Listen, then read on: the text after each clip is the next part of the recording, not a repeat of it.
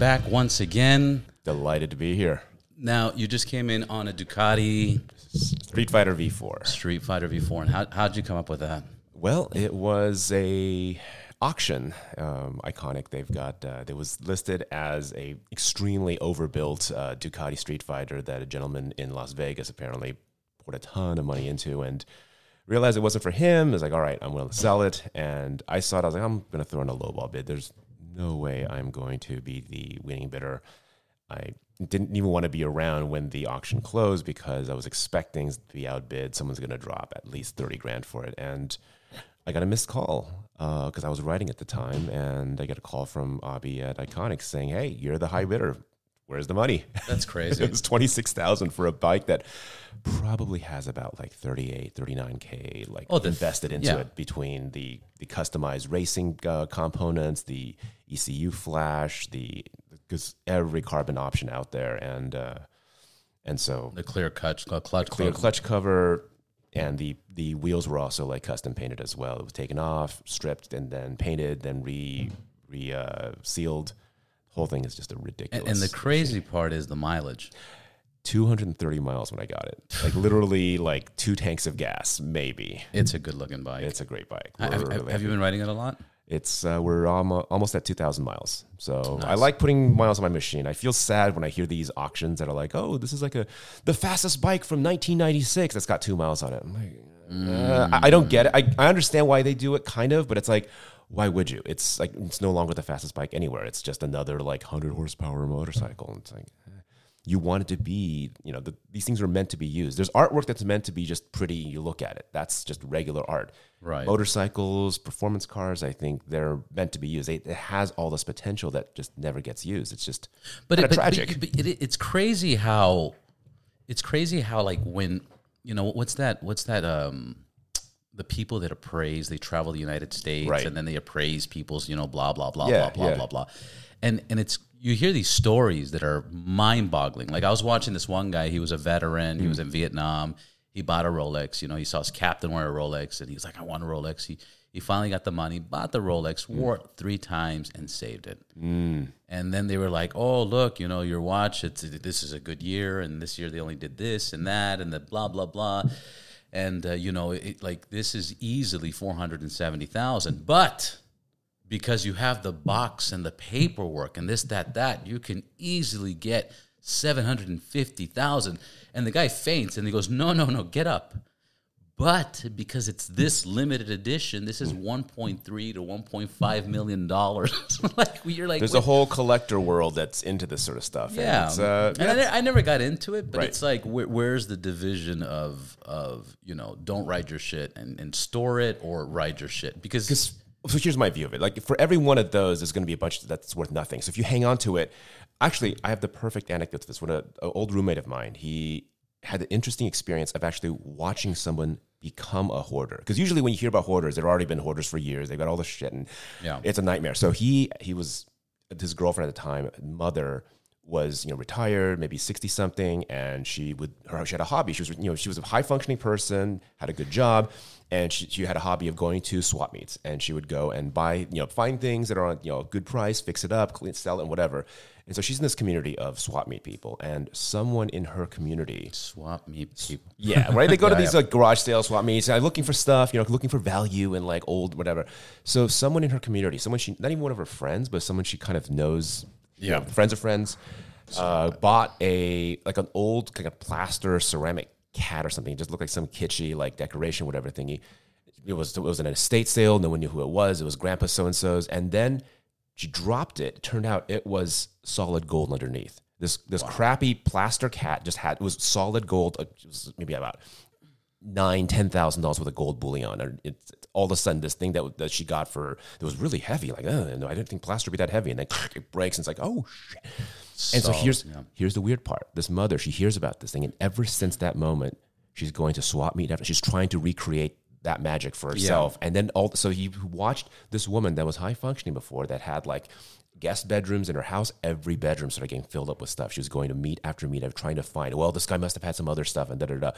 And it was interesting watching the transformation of somebody from a regular person who was able to have stuff and get rid of it to, well, anything that I might buy could be worth like 30x what I paid for it. So I can't get rid of anything. I got to really scan everything. That transformation. Right. It sounds like a gambling mentality. Right. Like when you hit that jackpot the first time and you want to chase that. You want. I call it chasing the white dragon. Yeah. You know, like, oh no, we can't leave yet. One more hand.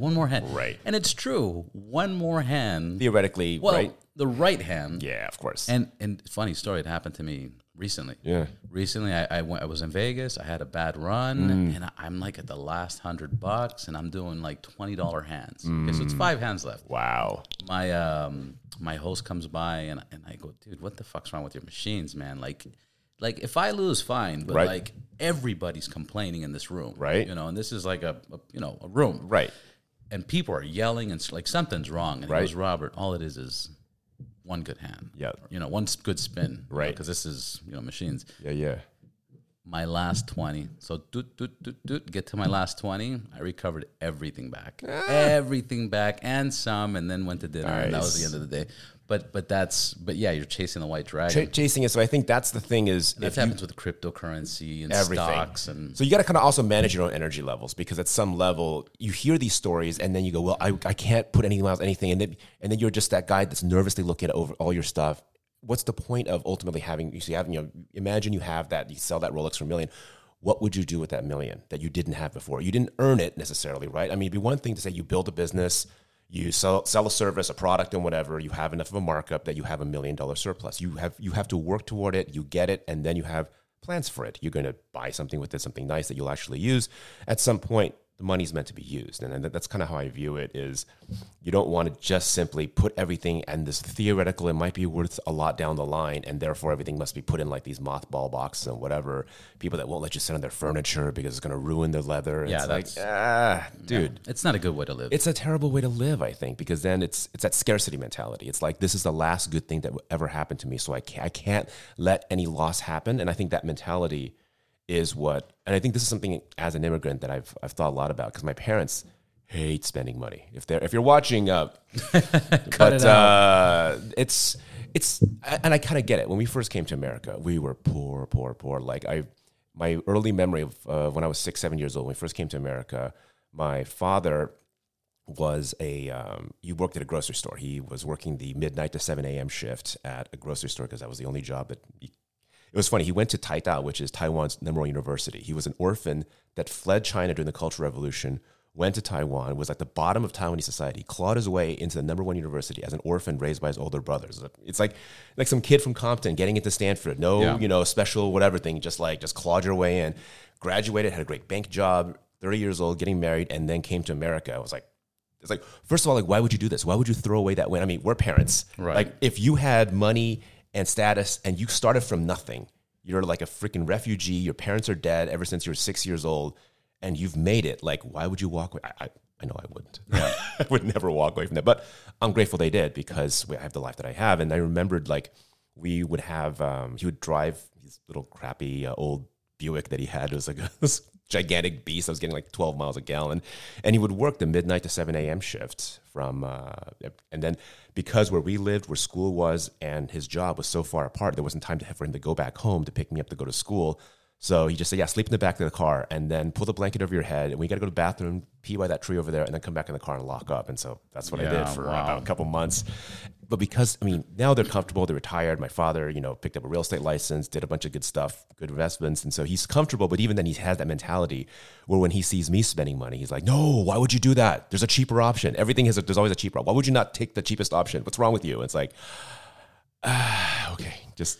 I got friends like that they'll spend, but they're even stranger. Yeah. They'll spend $2 to save 50 cents. Right. Like, they'll be like, wait a minute, I can get this across town 50 cents cheaper. And so you spend that much in gas. And they'll spend an hour to drive across town. What's the value of your time, bro? Yeah, but they can't.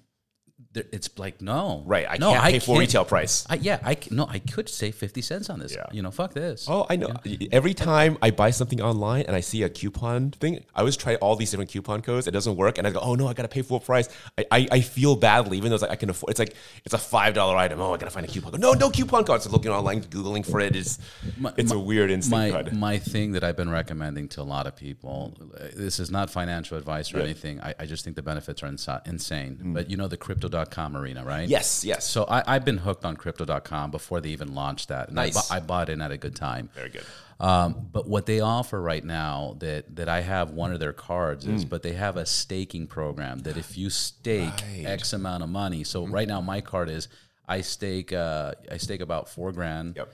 And they give me a debit card. Yep. I load it up. I get 3% cash back on everything. Everything. Sounds good. A buddy of mine just did the $40,000 one. So you're just staking it. Right. You know, if it It's goes still up, there, goes down, basically. whatever. Yeah. Yeah, but you're just staking it. He gets 5% cash back. Oh, shit. And we were at the outlet. Yeah. And he was looking at Hugo Boss and he was buying something, and there was like a sale where it was like 60% off plus an additional 20% off. All stacking and all the men's shit item, together. this off. Yeah. So he's like, "This is crazy. This is crazy." Yeah. And then he pays with his card, and he gets 5% more Of that back, right. And I would, dude, it's like, it's amazing. Yeah. And you could pay your bills like this. Yeah. It's worth checking out. I've been thinking about it. I haven't picked it up yet, so it's. The sad thing is, I was into crypto a long time ago, and that's kind of how you dumped. Can we say yeah, I don't know. For another time. But yeah, no, it's one of these things that's like, for the longest time, it was like this weird magic bullshit internet money. It's like, okay, well, let's turn it into something real, because who knows, it might just go back to zero again. That was a lot of the mentality. A lot of guys I knew back then. Now. I think now there's enough institutional support that's not, the likelihood of the major alpha coins going to zero is pretty much eliminated. The altcoins, but I think the major ones, the Bitcoin and Cardano and Ethereum are going to be around in some form. Binance and stuff like that. Anyway, but I think it's like the stock market. You're never going to be satisfied because you sold on time, or you didn't sell on time, or you didn't buy enough, or you shouldn't have. You're never going. You're going to second guess yourself to death. And this is the one same. It's the same version of what we were saying before. Like, you know, if you start obsessing over like trying to catch the perfect, buying it at the very bottom and then selling at the very top. You're going to be that neurotic person, that rich neurotic person. Even if you are rich, which statistically, most likely, you're not going to sell at the top and buy at the very bottom, which means you won't be the rich person you imagine. And then you're just going to be the neurotic version of a guy with more money than you. Yeah. Like, why would you want that? Why would you want to be more neurotic? And then whatever money you have then you're more paranoid about losing. Because now, let's say I have a $10 million. I'm down 10%. I'm down $1 million. And then people are like this. And it's... when people are forcing it or so desperate, it doesn't happen. Yeah. And it's interesting because I just watched a little Instagram post yesterday of Shaquille O'Neal. And Shaquille O'Neal is like one of my first big investments was Google. Yes. And it wasn't because I went for Google. It's just because I just played a game. I was at the Beverly Hills Hotel, and these gentlemen were talking about this Google search engine. Oh my gosh. You type this in and you type that out. And he was like, "Hey, I want to know about this." And they were like, "What's up, Shaq? Yeah, blah, blah, blah, blah, blah." And then he just bought in. And the point was, it was just being at the right time at the right place. Right. It's not that he fucking saw the future and predicted it all, you know. And people try to duplicate this on easy money, on easy money. And it's like there's many ways of making money, but people don't want to take that route. The hard paths are always unsexy and boring. The people want the easy stuff. They want to have like magic, lottery numbers or whatever. It's the fantasy, I think, of unearned wealth. Which the weird thing I think is that the more unearned money is, the more likely you're going to lose it. You didn't earn it, and therefore, at some level, at some part of your brain, you recognize it, and so there isn't the instinct to lock in your gains. You just spend it the way you earned it, casually, haphazardly. Easy come, easy go. Whereas I think the smarter thing to do, if you come into unearned money, would be to bank it, invest it, figure out that, understand that you lucked into it, and so don't get cocky, don't get high on your supply, and find ways to build more enduring, recurring sources of revenue. It sounds boring, but it's I think that's the smarter way to lock in wins and ensure that the windfalls don't just simply disappear in a puff of smoke. Because I see a lot of guys do that. They have early crypto wins, and it's like, I got to get my Lamborghini or whatever. That's it. And the thing is that the current contemporary social media environment really encourages that.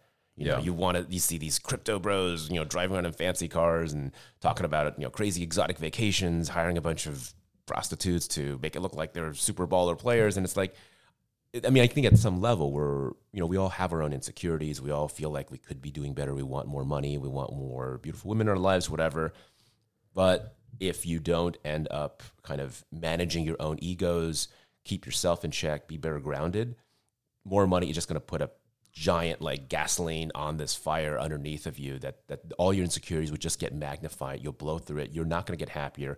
And now you'll be in debt with probably some tax problems or whatever. It's better to just stack, be be gracious, be humble, and be curious, constantly learning. And I think that's the best kind of attitude that ironically will ensure more wealth coming your way, because the kind of people who might stumble into wealth because they've got a chip on their shoulder or whatever, they tend to blow through it. It's just, I think about little things that my grandfather would tell me, and he'd say like, the point of the story was there's 7 years of fat cows. Yes. So the old Exodus story from the Bible, yeah. But get ready for the 7 years of the skinny cows. Right. And protect yourself like that. Yeah. And I understand that balance, but I feel the way people are spending money or the way people are living nowadays, it's so much different. Oh, yeah. Because people are, in some ways, people are minimizing their expenses, like not buying a house, not doing this, not getting into bigger debts. But then in other ways, we're buying all this materialistic bullshit. There's two separate tracks, I think, and there are people that, as you and I talk about with our multiple helmets and multiple motorcycles, we're probably in that category in our own way, but we're saving, we're providing for our families and whatnot, and there's a balance. But I think there's two separate demographics. The Instagram, there's a world of a lot of it's performative. A lot of the fancy stuff you see, they're not even owned by the people showing them off. They're rented. Everything is a prop. There are, in fact, a photo studio I remember seeing. This is one of these things that blew my mind. They actually have like a fake private jet photo studio where you can look like you're on a private jet for Instagram influencers. Downtown LA or something. You can go there and act like, ooh, I'm being served a fancy drink. I'm on a private jet. It's literally you're paying to rent a fake prop to make it look like you're on a private plane, which that's insane. And that's a business. You can actually make business charging wannabe influencers who clearly can't afford to be on a private jet or haven't been invited to one, and it makes them look like they're big time players. Oh my gosh. And then they'll do a check-in and I'm on the beach in Puerto Vallarta. It's just Redondo Beach, but you're just like, you just got to crop out all the all you put was a Corona next to you. I'm in Puerto Vallarta. I do a check-in. I just changed the location. It's but it's all performative. And so I think at some level, we end up, there's that saying of how we judge others by what they present, and we judge ourselves by what we are. We judge others by what they show, and we judge ourselves by what we are inside. And so there's a constant comparison. We see their highlight reels. We see their most shiny, most well-presented, and quite possibly fake version of themselves. But we know exactly how much money we have. We know exactly, even if you have a fancy bike, if it breaks down, it's like, I got to fix this, and this thing sucks, and this thing is... We know the frustrations that come with our toys, our lives, our houses, whatever supposedly luxurious things we have. We don't see that. You don't hear the guy with the Bugatti complaining about how, the tires wear out at 500 miles or whatever. They're very soft rubber tires. They wear out immediately. You don't see it, and they're not going to sit there online and cry and complain about how gas prices, right? Oh man, right? An oil change in a Lamborghini is about $2,000. Did you know that? I just picked up a Tesla, the newer one. Nice. I don't care for any fucking car in the world. I don't care. Okay, it's the fastest thing in the world. You want to race me? I'll race you. It's the first vehicle I've ever had that performs better, not better, but it performs just as good as a motorcycle. If I need to get in front and zip through and just, it's got the power. Maximum and torque. At 80, 90 miles an hour, if I need more, it's more. It's got it in the tank. And Joe Rogan said it, it makes other cars feel stupid. I get in my truck, I was like, and I like my truck because it's so different, right? They're contrast. It's a pickup truck, and it's got the old shit. But the Tesla, fuck Lamborghini, or I don't care. It's a different experience, and I think what's going to happen in the future is we're going to have they're going to be enthusiasts that like gasoline powered vehicles, and it's going to be all performance cars. It's going to be people that like stick shifts and whatnot. But the market for Accords and Camrys, that's just going to go.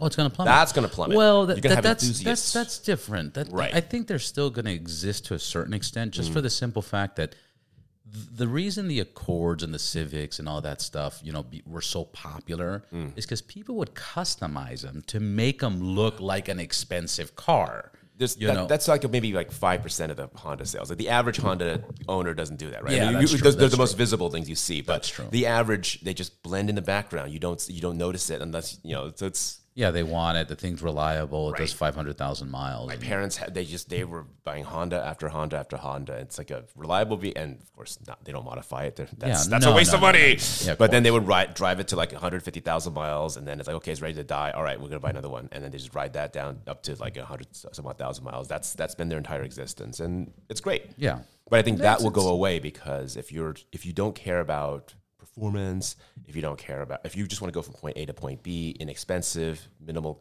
ongoing maintenance costs, the electric vehicles, I think, will definitely gobble up that marketplace. Tesla's certainly doing a fantastic job of it. So we'll see how that goes. But I'm seeing it. My brother would call me up and he'd be like, "What are you doing?" I'm like, "Oh, I'm customizing the Harley." Yeah. He's all, "Cool, man." Then he'd call me up. "What are you doing?" I go, "Oh, I'm ordering some parts for the truck and stuff." And he's okay. And then, "What are you doing?" And then, this and that. And he's like, "Dude, can you buy something that you don't have to customize?" And I know, man, I can. And I want to have my personalized elements vehicle to it. And list. Fuck off. And that was the end of the conversation. Yeah. Well, then have you customized your Tesla? You haven't. Yeah, I'm getting the windows tinted on. I'm getting the windows tinted on Monday. Made that appointment.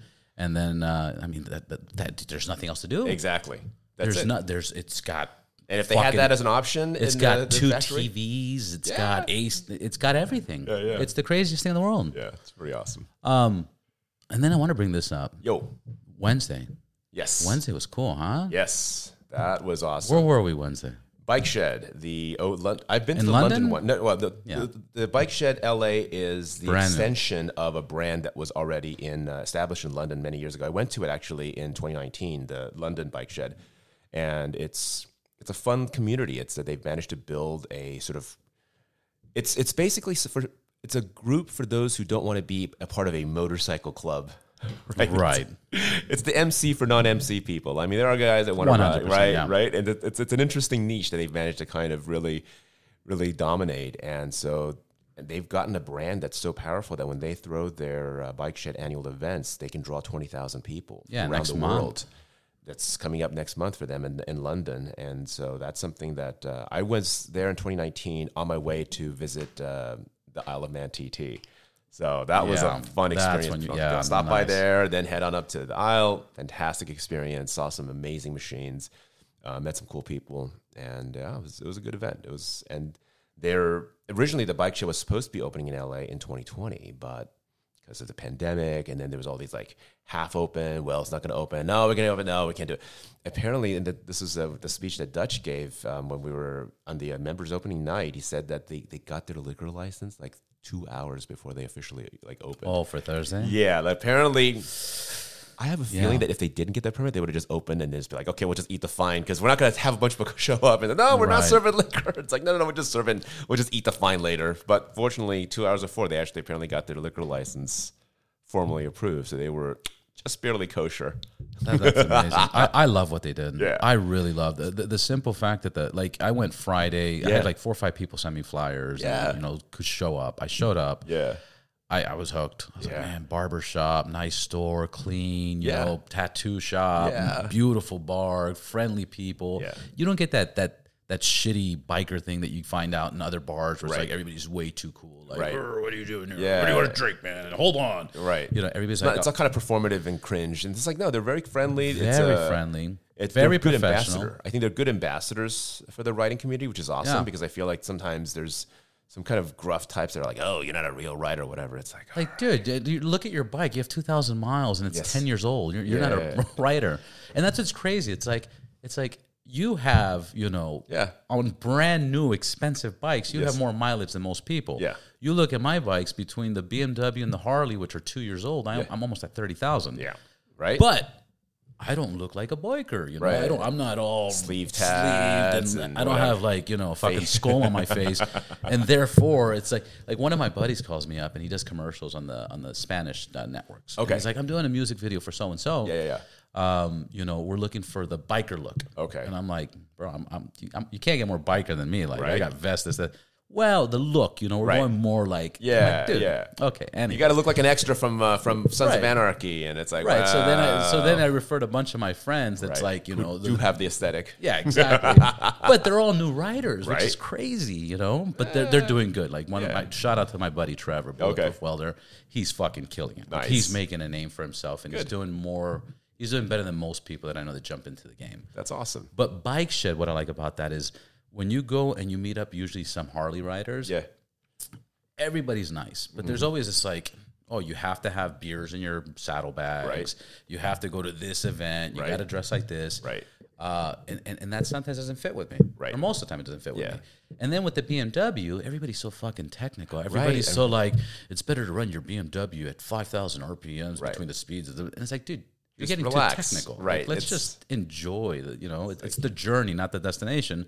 But some people, that's what they geek out about. That's what they do geek out on and that. It's like, all right. But it gets, when you start judging people by their geekiness. Annoying. Yeah. It's like, you didn't know about this? You know the peak RPM is da-da-da-da. And then you can do this like. Why are you using your back brake? You're not supposed to. Like, yeah. They're like, they're nitpicking you because it's a sense of wanting to feel superior. Right. It's like, I know something you don't, and therefore I'm not really giving you advice. I'm letting you know that I know more than you. Right. And I'm just kind of wrapping it in this patronizing kind of a thing. And it's like, well, first of all, I didn't ask for advice, one. And two, like, okay, you know more than me. Congratulations. Here's your cookie. And if you're going to show me something, there's ways of showing it without being a dick. Without being a dick about it. But the point is, the point of it is being a dick. Right. It's flexing on you. It's like, I know more than you, and you're not even worthy of this machine. I know more about this than you do, and I don't even ride one of these things. It's da-da-da-da. But so far with Bike Shed, I haven't seen that. Got that vibe. So number one, I haven't seen that. Yeah. Number two, everybody's super friendly, super fucking cool. Good vibe. Let's keep that. I like the fact that most people have multiple bikes. Yeah. And most people have been riding for a long time. Yeah. Shit, it's not cheap and it's not expensive, but it's like right there. It's gonna weave out a lot of fucking people. Right. So I like the community. I like the members lounge. Yeah. I like the green room. I like the upstairs. I really want to do like 2-3 events. I want to. I've got some events I already got in my head as well. Yeah, I'm thinking about doing my birthday there. I'm thinking about doing an art show. Because you went to the art show last time. That was an amazing art show. Yeah, beautiful. Imagine it right there. That would fucking work. That would be nice. That'd be so fucking beautiful. And then just have a bunch of people bring like beautiful bikes, and then the regular guests are gonna be like, "Whoa, this is so awkward and weird, but cool." Yeah, for sure. So there's so much potential for that fucking spot. Absolutely. We're actually on the topic. One thing that we're going to be doing, still in the process, but there's two parts of an event I'm planning now for upcoming. I was able to secure a early showing of the upcoming movie, finally, Top Gun Maverick. Everyone else, you're going to be watching it in theaters on May 27th. Was able to secure permission from Paramount Studios to show it 2 days early.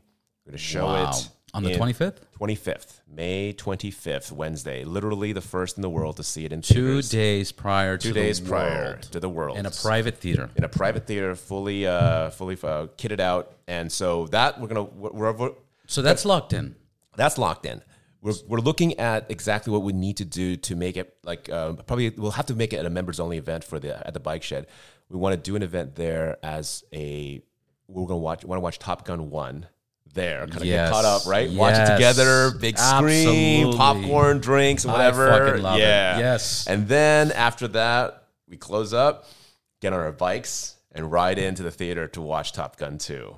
Oh, the same day? Same day. We're going to do it the same day. So it's going to be the afternoon. So this is people who have the flexibility to watch Top Gun 1. It would be like maybe 3 p.m. to 5 p.m. Everyone kind of wraps up. And then we get on our bikes, and then we roll right into the theater. Is the awesome screen time for the show is going to be 6:30, so we'll have enough time to kind of get settled in. So what are the details? Is this the Top Gun 1? It's going to be a Bike Shed thing. Bike Shed, and maybe members only. We may be able to an existing member may be allowed to bring in X number of guests. I mean, I'm a member. I can bring in a few plus guests. One, plus two. Plus one. Yeah. So we figured that part out.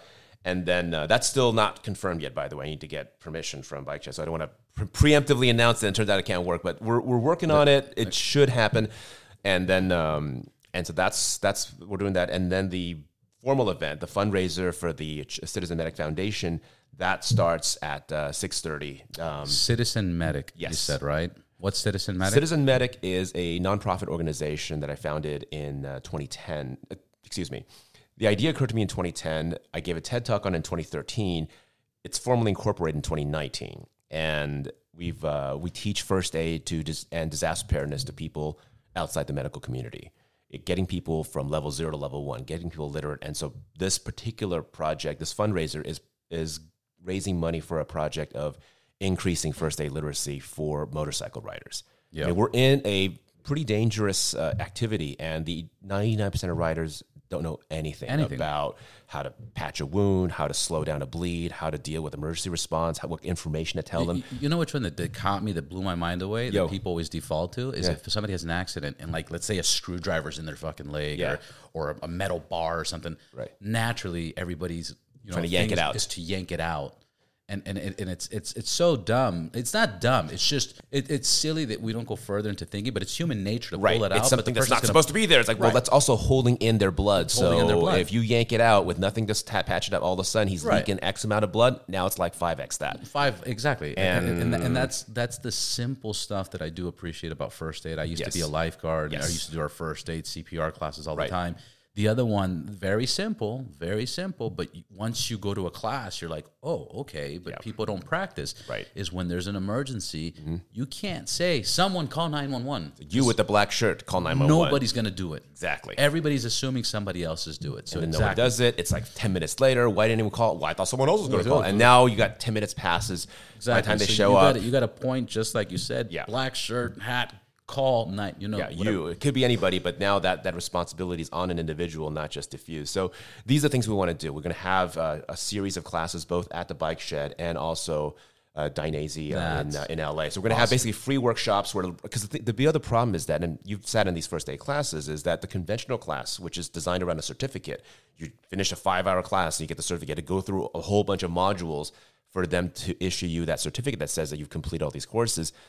Ask a writer to sit down and listen to a lecture for 5 hours, and 99% would be like, yeah, you know what, I'm out. Yeah. And I get it, right? It's like, it's just, there's a lot of stuff that if, like infant CPR, if you don't have a kid, it's useless to you. If you have a kid, you care a lot about it. But if you don't, it's like, it's just considered a waste of time. And that's a lot of these things are not going to be relevant for a writer. And so what we're doing is a non-certificate class, about 45 minutes. And it's specifically focused around trauma related to bike injuries, period. That is good. And that way, it's enough time. You're not going to have a CPR doll in the lounge. That comes later. That comes later. I think that's the whole idea, is getting people from level 0 to level 1. And because conventional first aid education is so much about focusing on getting that cert. Everyone needs to get a cert. It's like, well, most people, I've taught these classes before. People that are there for the cert, they're there because their job requires it. No one gets it. Very few people get it just because, it'd be a useful thing to do. People sit in a 5-hour class because if you don't get the cert, you don't get to keep your job. That's why I like being a lifeguard, being a babysitter, being, flight attendants, personal trainer. A lot of these jobs, they require the cert, and if your cert expires, you lose your job. You have to re-up, and that's why people do it. And it's like, that's fine.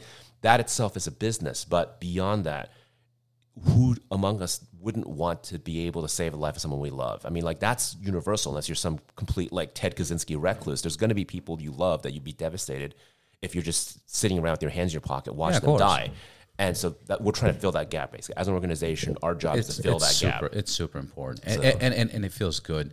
I saved this lady's life. I was at a banquet hall, and it was somebody's birthday. And, it was an Armenian banquet hall, so lots of food, lots of alcohol, lots of everything. And this lady gets up, and remember, Armenian men are tough. Yeah, and they smoke. They're tough men. Yeah. This lady gets up and starts choking. Oof. Everybody started screaming like girls. Started screaming like girls.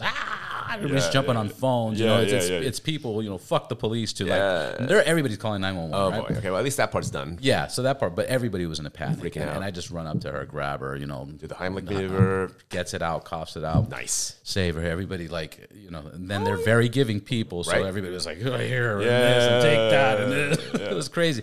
But it's amazing that in a room of, let's say, over 100 people, you're the only one knew what to do. The one non-Armenian, and the one non-Armenian guy, right? And it's funny because you think, if I was to guess, there was probably whatever. That's there might be, but the point of it is getting people up to that speed and think. So that's the foundation's purpose. And so we're doing a fundraising event. So Top Gun is going to be amazing. We have, as we're speaking, there's an AGV helmet being painted with the Maverick colors. That's going to be one of our auction items. That's beautiful. I was on the phone earlier with a gentleman who may be able to get us. He has a pilot friend who owns a World War II's era fighter plane, and he says we might have that as an auction item for a ride up in a World War II plane around up. Wow. There's a lot of fun auction items we're working on, basically. That's going to be a lot of fun. We have and we'll have a lovely hostess who is a former Miss Wisconsin who will be she'll be the hostess, greeting the guest and everything, and her hair will be done up in the style of Kelly McGinnis from the original Top Gun movie. Yeah. It's going to be a fun evening of nostalgia. And how do we sign up for this? I know it's on the TV screen, but there's also the podcast listeners. Yes. What's the site? How do we register? The website is going to be topgun.eventbee, B-E-E, like the insect.com. So it's topgun.eventb, as in boy, E-E.com. And we'll put in the show notes as well so that it'll be easy for people to click through. And is it just a flat rate, or is there different? There's a couple of tiers. We're going to have we put the sponsored tickets as the Viper tickets and the Jester tickets. Those are going to be for probably more of the corporate. We're talking to a few corporations about this, and then the regular. There's the fully reclining seats in the back, which would be $160, and then there's the seats in the front, which are kind of half recline, and those would be, I think, about $105, $120, I think. Awesome. So those we're going to have. It's a finite number of seats, 70 seats total, and that's it. We're probably going to be sold out by the end of April. So that's the short version, and yeah, we're super excited. It's going to be an amazing night, and we've got a couple of the fun surprises I'm working on that we'll be able to show once we get all the confirms of the folks on the other side. So it's going to be an amazing event. That's very exciting. Yeah. I know everybody listening to this, everybody at the bike show we were just talking about on the weekend ride and on Wednesday.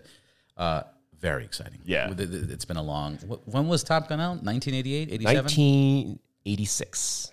May 12th, 1986. That was when Top Gun... Was it? Yes. Tom Cruise looks exactly the same. Not quite, but he aged well. I mean, by the way, have you seen the photos of Kelly McGinnis? Yes. Yes. I feel like he's a vampire. He just took her energy.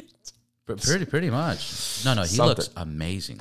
He's 55 now, 54? Something so he's definitely mid to early 50s. Yeah. Looks insanely good. Outstanding. Scientology. Something.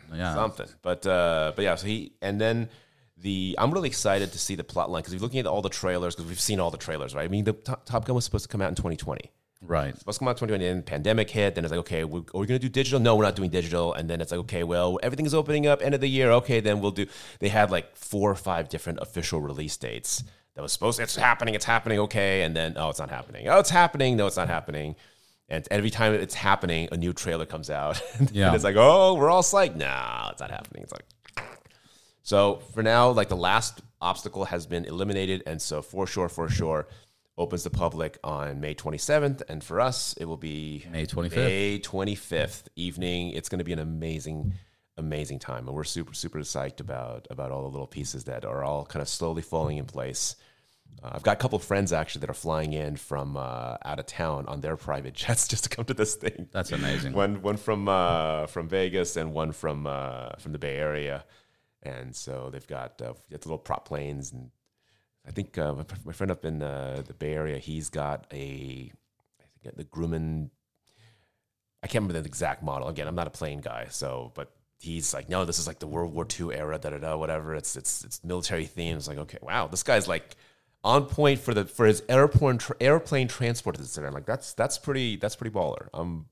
I'm not in the airplane world. I wonder how many more airplanes will be flying that week. Oh man, you know what I mean? Interest in pilot schools are going to go up. Here's a funny thing that people don't realize this, but the original Top Gun, it was designed as a military recruitment. That's why they got the access they did. The U.S. military gave them camera access, and they also had editing privileges, so that we don't want anything that speaks ill of the U.S. military. And I'm old enough that I remembered when Top Gun 1. That's why I know the exact year. When Top Gun 1 came out in theaters, they coordinated it so that a whole bunch of military recruiters were actually hanging around outside of movie theaters in their dress whites with clipboards, and tons of like 15, 16-year-old boys would be crowding them. They'd be able to clipboards like, okay, you're 15 now, your birthday is when? Okay, here's your number. I'll call you in like 2 years or whatever. And so they got military recruitment shot up like 70%. Yeah, but that's also they were doing the football football stadiums and flying in, skydivers, U.S. Army, But I mean, all that, and they were paying for that. Yeah. But I mean, like this thing, just of all the things they've ever done, this just shot it way up in terms of interest in recruitment, the amount of leads they got, and so it's a fascinating thing. I've been thinking about. I mean, even increased military recruitment in other countries. Yeah, everyone, I was talking to a friend from Italy, and he goes, "Yeah, in Italy, the Italian army suddenly got a spike of interest." I was like, "Where did this? Oh, we know why. Okay, okay." But I wonder how much that plays nowadays, like compared to 20, 30 years ago, because social media is really fucking up a lot of things. It's very different. So I don't think it'll have the same impact. But it'll have an impact. There's no question about that. But the percentage will be not the same. I would love, like, what percentage would you guess? Like, I have no idea. That's such like just to guess. Like, let's say it's sparked up in a point of business, 30% back then. Right. Like that's pretty high. 30-40% of your recruitment, it's humongous. Right. That's even too much maybe. Right. But now, like what? It's gonna be. But I think it also may increase, because I know people that are kind of that military mindset, and a lot of them, it's more large. I know the question you're asking. I have a more kind of a meta view of it. Like there's some the kind of people that would have gone to the military before, they're very disillusioned with the way the military is, and so I don't think this will help. It will maybe increase interest in people who are not military people at all, but they want to be like support services. They want to, I get that there's benefits there, and they're there for that.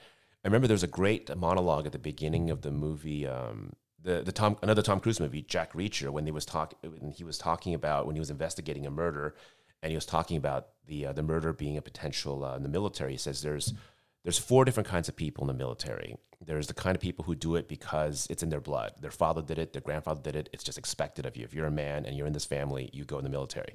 There's the kind of people that do it for the paycheck. They are there because it's benefits. I get college, I get my health insurance, I get the VA afterward.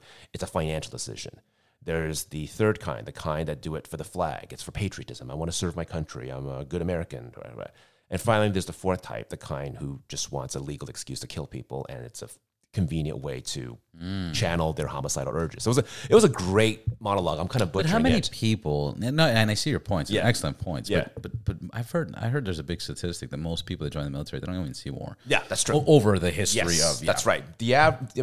There's maybe about 1% to the military that's actually like what they call tip of the spear. People that are actually, everyone goes to range and shoots and whatever, but it's like how many people are actually in a situation on the battlefield. Unless you're a Marine. Right. Marines, Delta, like there are specific people that you're there to do the actual like blowing shit up, killing people, the stuff that military is, the things we associate with the military.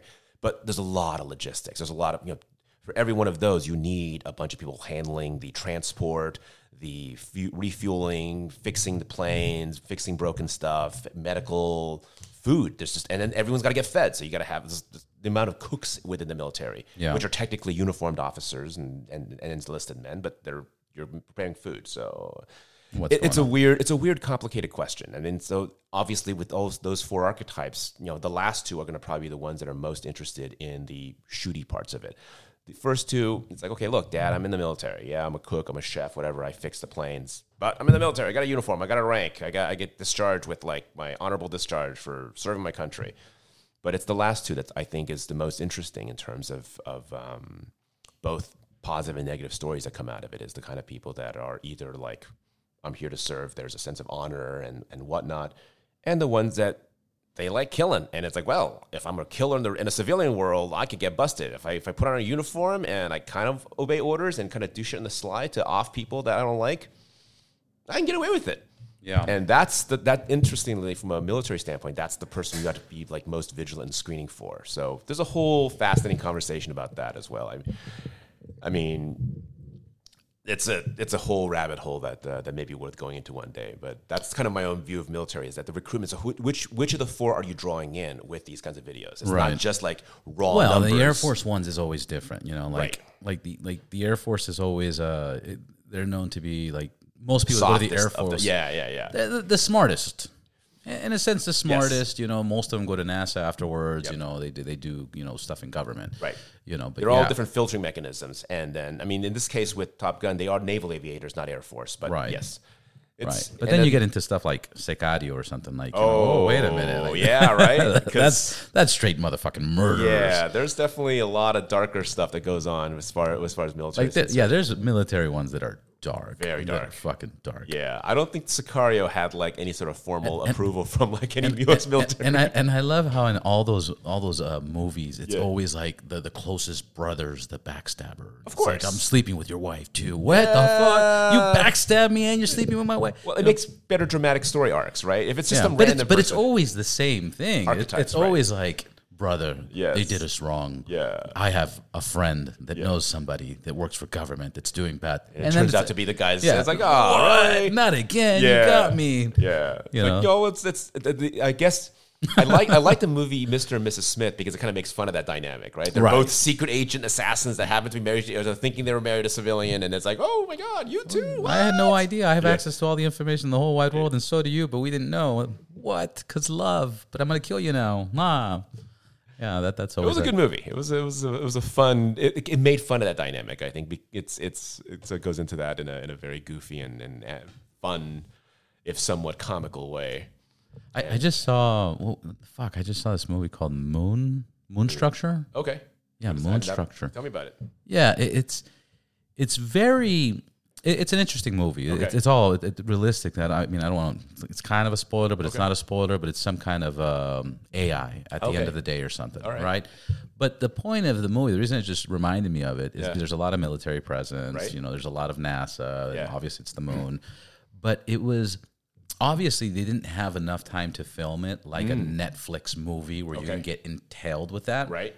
Here, you're kind of like, oh, they did that because they have no time. Right. Oh, they're doing that because they have no time. You're cutting corners, you can see it. And the acting's kind of silly, but once it ends, that last sentence, you're like, oh, this was kind of entertaining and good. So I kind of, anyways. Yeah. There's movies that make those little points. One series that I love that I wished it got the traction. It really got poorly marketed, but I loved it so much. I'm reintroducing my wife. We're watching it together now. It's a series that came out 10 years ago now called Awake.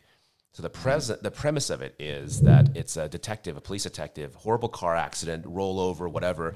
He wakes up in the hospital and the doctor's, hey man, you were in a really terrible car accident. Your son is alive and your wife is dead. I'm really sorry. You want to see your son? He's kind of banged up, but he go visits him, talks about the dead mom, they're crying, whatever. And then he goes to sleep. He wakes up in a hospital. The doctor comes to him and says, hey man, you were in a terrible car accident. Your wife's alive and your son is dead. So he's basically, every time he goes to sleep, he alternates reality. The accident happens and then his reality splits. Every time he goes to sleep, he wakes up in the other reality. In one reality, his wife is dead and his son is alive. In the other reality, his son is alive, his wife is dead. Wow. And so the story follows the detective. You're sitting here. How emotionally fucked It's an amazing story because you see his confusion. In each story, in each timeline, in each reality, he's a police officer, and hey, listen, you had a terrible car accident. We need to assign. Yeah, but in one reality, his wife dies, and then he moves on, and he has 2 new girlfriends, and he's got his kid. But in the other one, I'm kidding. And so then in the series, they also have a joke. I get it. Yeah. In the series, also because he's a police officer, and it's like you had a pretty traumatic event, we're going to assign you a psychotherapist. And so in each one, he has a psychotherapist he's talking to. And he explains in each reality, like, hey, listen, so I've been having these dreams where my wife or my son is still alive. And the therapist says, okay, we get it. It's a coping mechanism. But remember, this is the real world. And that you need to let it go. Otherwise, you're not going to be able to go on with your life. And he's like, that's what the other therapist said. Oof. Yeah. So it's so well. And so what the other thing they do to help the viewer keep track of it is that when they shoot it, the reality where the wife is alive, they use sort of an orangey filter, and then this reality where the sun is alive, it's kind of a blue filter. So you can always tell which one he's in, and it just alternates back and forth, back and forth. He goes to sleep, wakes good up, directing, goes to sleep, wakes up, right? And he's a great, he's a detective, and so he's still working on cases, and then some of the more reality bleeds back and forth, where he's working on a case in one reality, but then information in his other world ends up helping him solve the case he's working on here. So wait, is it a fake? If it's fake, then why is the information there actually valid and real? Is it like when he's awake here, his other reality's like asleep, and then when he gets to sleep here, it kind of like it's unclear. The whole thing is it keeps teasing that, like, and you're trying to figure it out as well because you're only seeing from his perspective. Every time he goes to bed, he wakes up and it's an alternate. It just alternates. He knows that if he sleeps next to his wife, he's going to wake up, his wife's not going to be there, and his son's bedroom is suddenly going to be filled again. And the other reality, his wife is like there,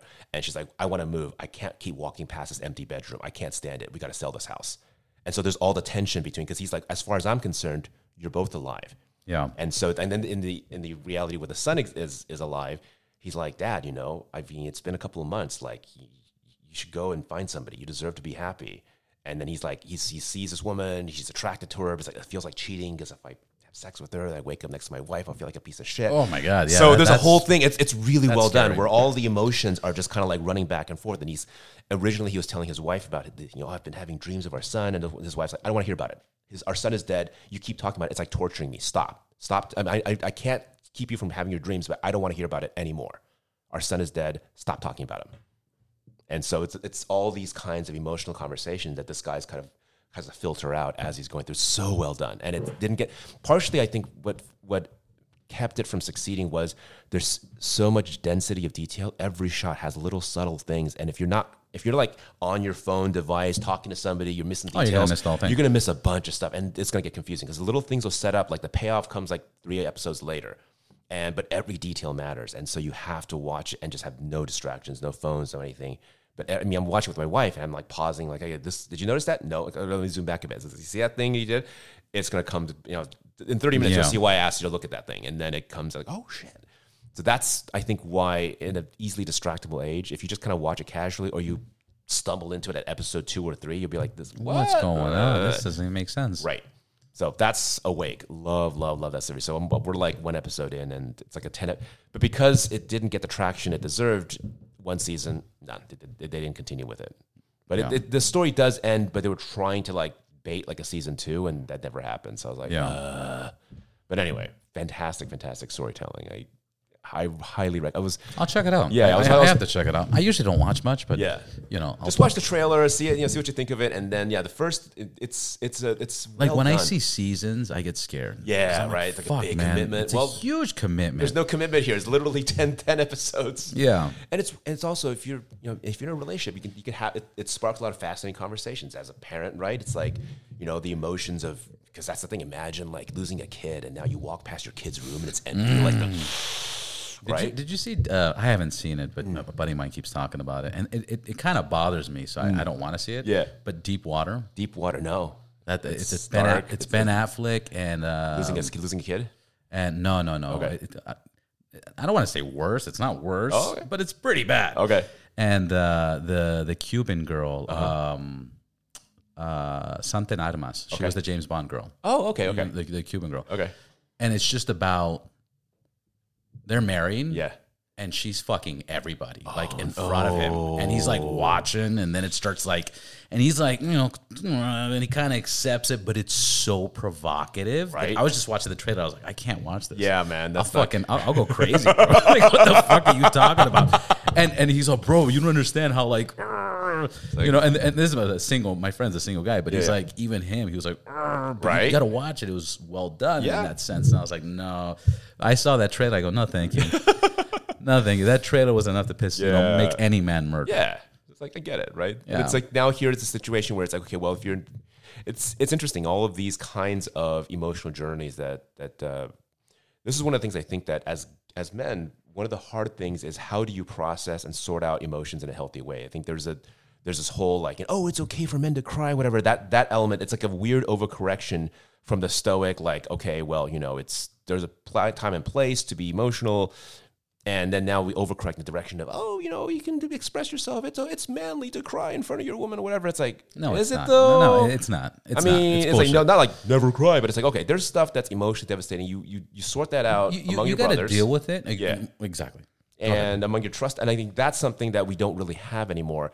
And the other thing, I think this is one of the things that I feel has been damaged a lot of male friendships is that it's, before, it's like you can have close male friends. Now it's kind of like, oh, it's okay if you're gay. It's like we're not fucking. We're just spending a lot of time together because we like each other. Oh, it's you know, it's like you must be in the closet. It's like, and then that becomes a thing where every single close male friendship has this sort of this edge. I mean, again, there's nothing wrong with it, but it's also like not every close male friendship has some secret like behind the scenes. Oh, you don't have to be ashamed of the fact that it's the modern age and whatever. It's like that had nothing to do with it. But now you create this weird tension between guys where you can't spend time together or whatever because it's the implication. So that creates some weird... so much judgment. Right. So much judgment. Right. And it becomes... And that's I think that's something that we need to kind of be better at sorting out and be able to... I got a buddy of mine, he got out of the military, and they have those little saying and shit. And, you know, and then I'm like, that's gay, bro. Yeah. And he's all, it's only gay if you like it. I'm like, And the way he said it, like, it's only gay if you like it. Like he didn't like it. I don't know what happened, but it was so fucking funny. So it's become it's terrible. It makes sense, you know, like. Shout out to Gene. I'll just leave it at that. And then another thing I want to talk about. We'll end up on this topic because I wanted to bring something up. But you were talking about you put in the bid for your Ducati. Yes. And as your wife is pregnant. Yes. and you just put in this bid because it's kind of like an eBay thing where you're like, I'm not going to win this. Like, this is too good to be true. Right. You win, and then so I mean, I have friends that are like multimillionaires. Their wives don't work. They provide the entirety of the household. Toys, everything, and they would still have to like run things by their wives, and if they bought something and the wife didn't know about it ahead of time, they would get mad at them, whatever, right? And so I'm sitting here like, I'm not anywhere near that level of wealth, and I was like the lowball bid, and it's like, oh, okay, I'm not gonna win this. Oh my god, I won this thing. So I tell my wife like, hey, listen, so that Ducati I was talking about, it turned out my lowball bid was the high bid, and then her first word out of her mouth was, oh, so you got that thing you wanted? Because she's like, I know you. You don't like pay full price for anything. So clearly you got a really good price. So that's pretty good. That's like right out of her mouth, not like, what did you do? Why did you? Another motorcycle. We're about to have a baby. Exactly, literally like any other guy. And when I mention this to other motorcycle riders, they're so salty. They're like, oh, no. They're so mad. Yeah, there's no way. How do you? So in 2009, my oldest, my ex-wife, she was pregnant. Yep, and. It was 2009. I was working at the Harley-Davidson dealer in Van Nuys. Okay. And I bought what, to me at that point, was the last motorcycle I was going to own because I was going to have a newborn baby. Right. And that's it. So it was a 2008 Road Glide. Okay. And this is when Road Glides weren't cool. Like, this is like when they were about to stop it, and Clockworks started making a windshield, and that kind of made it cool. And then I started fixing it up because I was at the dealer, right? So I fix it up. My son's going to be born in 1 week. Oof. And this is a shout out to Kevin James. Kevin James comes in and, he's like, yeah, I'm going to Boston. I'm going to ride my motorcycle and I'm going to go on the, RV, blah, blah, blah. It's going to follow me and, I'm going to ride up there. Yep. And my other buddy, Dean Del Rey, he's a comedian. He's a badass. We started doing comedy together. Nice. Back in the days.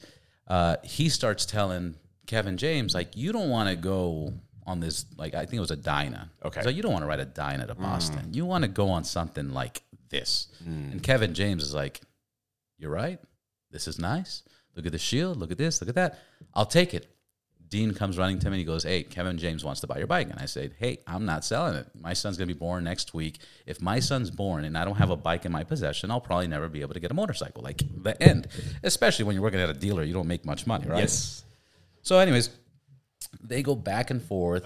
Kevin James is kicking tires. And let me remind you, in 2009, Harley was still like what you see is what you get. Right. If you want to put a deposit on something and wait a long time, you could do that. But you're not going to walk into any dealer and get whatever you want. Yep. Long story short, Dean comes up to me and he says, he'll cut you a check, $30,000. And I was like, here's the keys, here's the pink slip, thank you very much, this, that. And then I ended up buying, 2 days later, Dean found an FX-DXT, which again, they weren't that popular, but now they're fucking gold.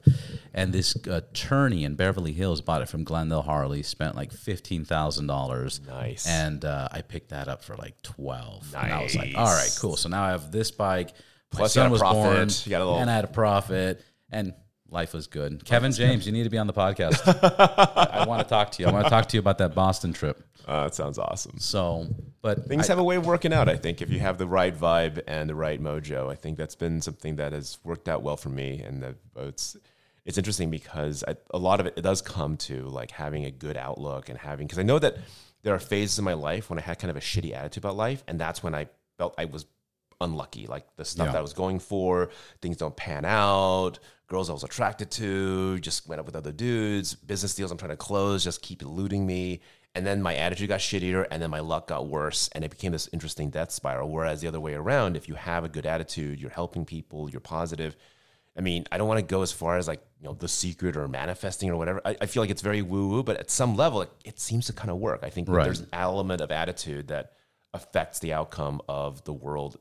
It could just be like the people reacting to a more positive vibe, and then as a result of that, things happen in a way that if you're there's cynical, nothing wrong with thinking positive and doing good in life. Yeah. There's nothing wrong. Well, you could argue that you be a Pollyanna. Nice guys finish last. You could argue that people take advantage of nice people, because I 100% feel a victim of doing too much and overextending yourself. And it's like, dude, what the fuck are like sometimes I feel like life is saying, Robert, be more of an asshole. Like, be an asshole. It's a weird balancing act of, it's in game theory terms they call it tit for tat. It's like, okay, I'll do for you what you do for me. Kind of, I'll start by being generous and open and trusting. That's a default, and then watch how people behave, and then you can adjust your behavior accordingly. If someone acts dishonorably towards you, reduce your interaction with them or cut them off entirely. If they return the energy back, then you can redouble your efforts. I think that's a more sustainable overall life strategy. It's like, it's not just everyone gets treated the same. It's like everyone gets treated at first positively. I'm going to assume good things about everybody, and if you've proven yourself to be dishonorable, shady, whatever, then okay. Do you think in general everybody's about the same going through this, or do you think there's like, because I strongly believe Los Angeles, it's more difficult. There's just more fake people, and possibly or is like the percentage per capita, it's hard. I mean, we're interacting with a very weird subset of people, so I don't know. And at some level, it's like, we're not going to interact with every single person in LA. Remember, the average person in America makes like what, $40,000 a year. Isn't the household income, the average in the United States is 57 household, which means like, it's like, so are you meeting, how many people do you know are two people making 25 grand a year? Do you know anyone like that? This is the average in America, and we don't. So we're already dealing with not the average person. And the average person in America cannot handle a $400 emergency. It's grim, and it's like something that 56% of Americans could not. If you had a $400 emergency, something happened, something broke, and it cost $400, 56% of Americans would have to sell something, borrow money, whatever, to cover that $400 hit. Isn't it 80% are two paychecks away from something being like homeless? So that's the thing. It's like, to answer your question, it's like, I don't know, and at some level, it's kind of not relevant. Because the point of it really is, wherever you are, the point is, what are the people that are above you doing, and how can you level up? Wherever you are, you start off, and it was actually, I just wrote an essay recently on this topic. It's like, if you believe in a lot of movies and TVs talk about multiverse, the idea of a parallel universe, whatever. I don't know if you believe it or not. But I wrote an essay saying, if you believe in this thing, Sorry, is there a difference between multiverse and different dimensions? It's kind of... it's similar. Multiverse, yeah. It's the idea that there's parallel versions of you. So the essay I wrote basically says that, there's a parallel version of you with your face and your name, and he's kicking your ass. Because you know what? Every time you skip a workout, he goes to the workout. Every time you eat that dessert, he's passing the dessert and eats a piece of fruit instead. Every time you have a business deal where you're like, I don't want to call this prospect, he calls that prospect, gets the money. Every time you're about to get into a stupid argument online, this guy skips it and calls one of his friends and spends time with someone that actually cares about him. And then imagine the benefits that compound year after year, decade after decade. And At the end of your life, imagine you meet that person, that better version of you that did everything right that you skipped out on. And how much more? And so there's a notion that the Buddhist definition of hell is at the end of your life, you meet the person you could have been, and you have all of eternity to contemplate just how much you let yourself down. Yeah, fuck. Somebody talked about something very similar, and the way they broke it down is they said, imagine your social media presence or your talent or your writing or whatever your talents are. Right. Imagine they're obviously a piece of you. Yes. And they're fighting, the fitness guy, the eating healthy, the same thing, right? And they're coming up to you and they're like, "Hey, do this, and your mind's like, like no, and it's like, let me shine, do a podcast every day, whatever that talent is, right? And you shut it down, and imagine all the things you wanted to do you don't do, and now you're at your dying bed, and now these are ghosts looking at you and could have been done. You have decades to do it. Plenty of time to do it. You never brought me out. Yeah. You never brought me out. Nobody will ever know about me. Yep. You kept me, like just busy getting to arguments with strangers on Twitter, Yeah. It's right? It's mind-boggling. So it's deep. That's the thing I think is and it's weird because people are so worried about what's funny is when something's good for you, people talk shit. And when something's bad for you, people are like, it's It's because people want to feel better about their own bad behaviors. That's why. So the idea is you want to kind of surround yourself with people that are leveling up, people that if you hold yourself to high standards, the goal is, number one, don't be an arrogant ass. Just because you hold yourself to higher standards than 98% of people, the smart thing to do is figure out the 2% that are doing better than you. What are they doing? How can I be worthy of their company that they consider you their peer? And I think that's what I kind of focus on. It's like, okay, fine, hold myself to high standards. It doesn't mean, I'm so much better than them. I'm lording my, I can handle a $400 emergency. You guys are all losers. Like, fine, you can do that. But remember, there are guys that can handle $1 million emergency. Hey, my kid is sick and there's some exotic treatment that's going to cost $500,000. Okay, fine. That's what it is. Yeah, no problem. Let's do it. Whatever, right? There are people that are in that position. And there's people that are not. Right. And so the idea is how can you move further and further up? Because these people, they exist and they're still serving their community. They're earning what they're earning. They've got the relationships they've got. It's like, what can I do to make myself further closer to those kinds of archetypes? And I think that's a healthier way to go through life than just trying to feel better about all the people you've left behind. I mean, if you work hard, if you make money, you are going to leave people behind, and that's fine. But that's why I don't like social media, because a lot of it is just flexing on the poor. Just, ooh, look at the cool toys I have that you don't. And it's like, it's nice, but it's not everything. And I think focusing upwards on what can I do that I'm not doing now? What is someone who's like 10, 15% better than me doing that I'm not doing? And then get on it. I mean, there's stuff that you can't do. Like, no matter how hard we train, we'll never be a Navy SEAL or an Olympic athlete. There's stuff that's out of reach, period, no matter how hard you work. But there are things that... Never say never. Well, never say never. But if you want to be a Navy SEAL, you can be a Navy SEAL, okay? Don't listen to them. People like you. I'm the dream killer, yes. All right, yeah. But I really do believe people can, like David Goggins. Yeah. Are you familiar with him? Did you read his book? I have not.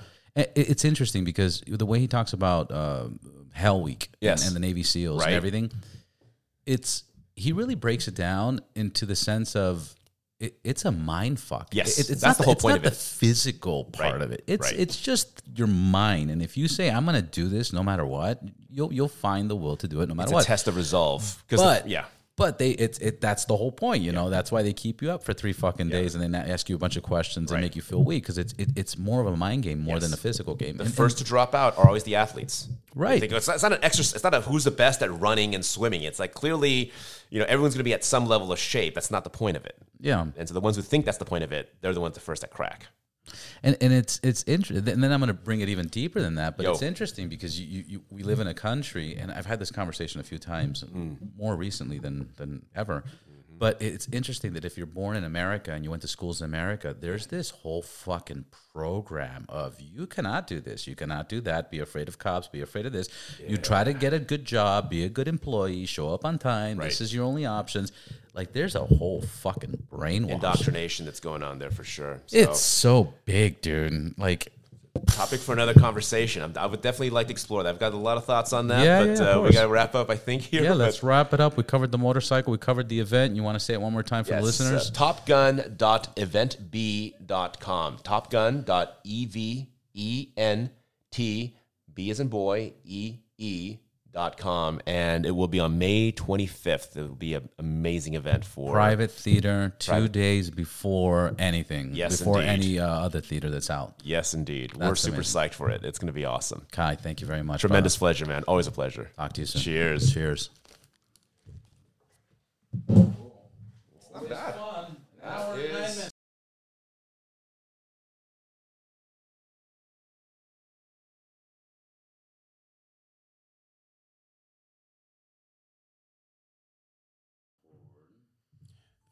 This. Oh, okay. You want to change it? I was gonna say like the event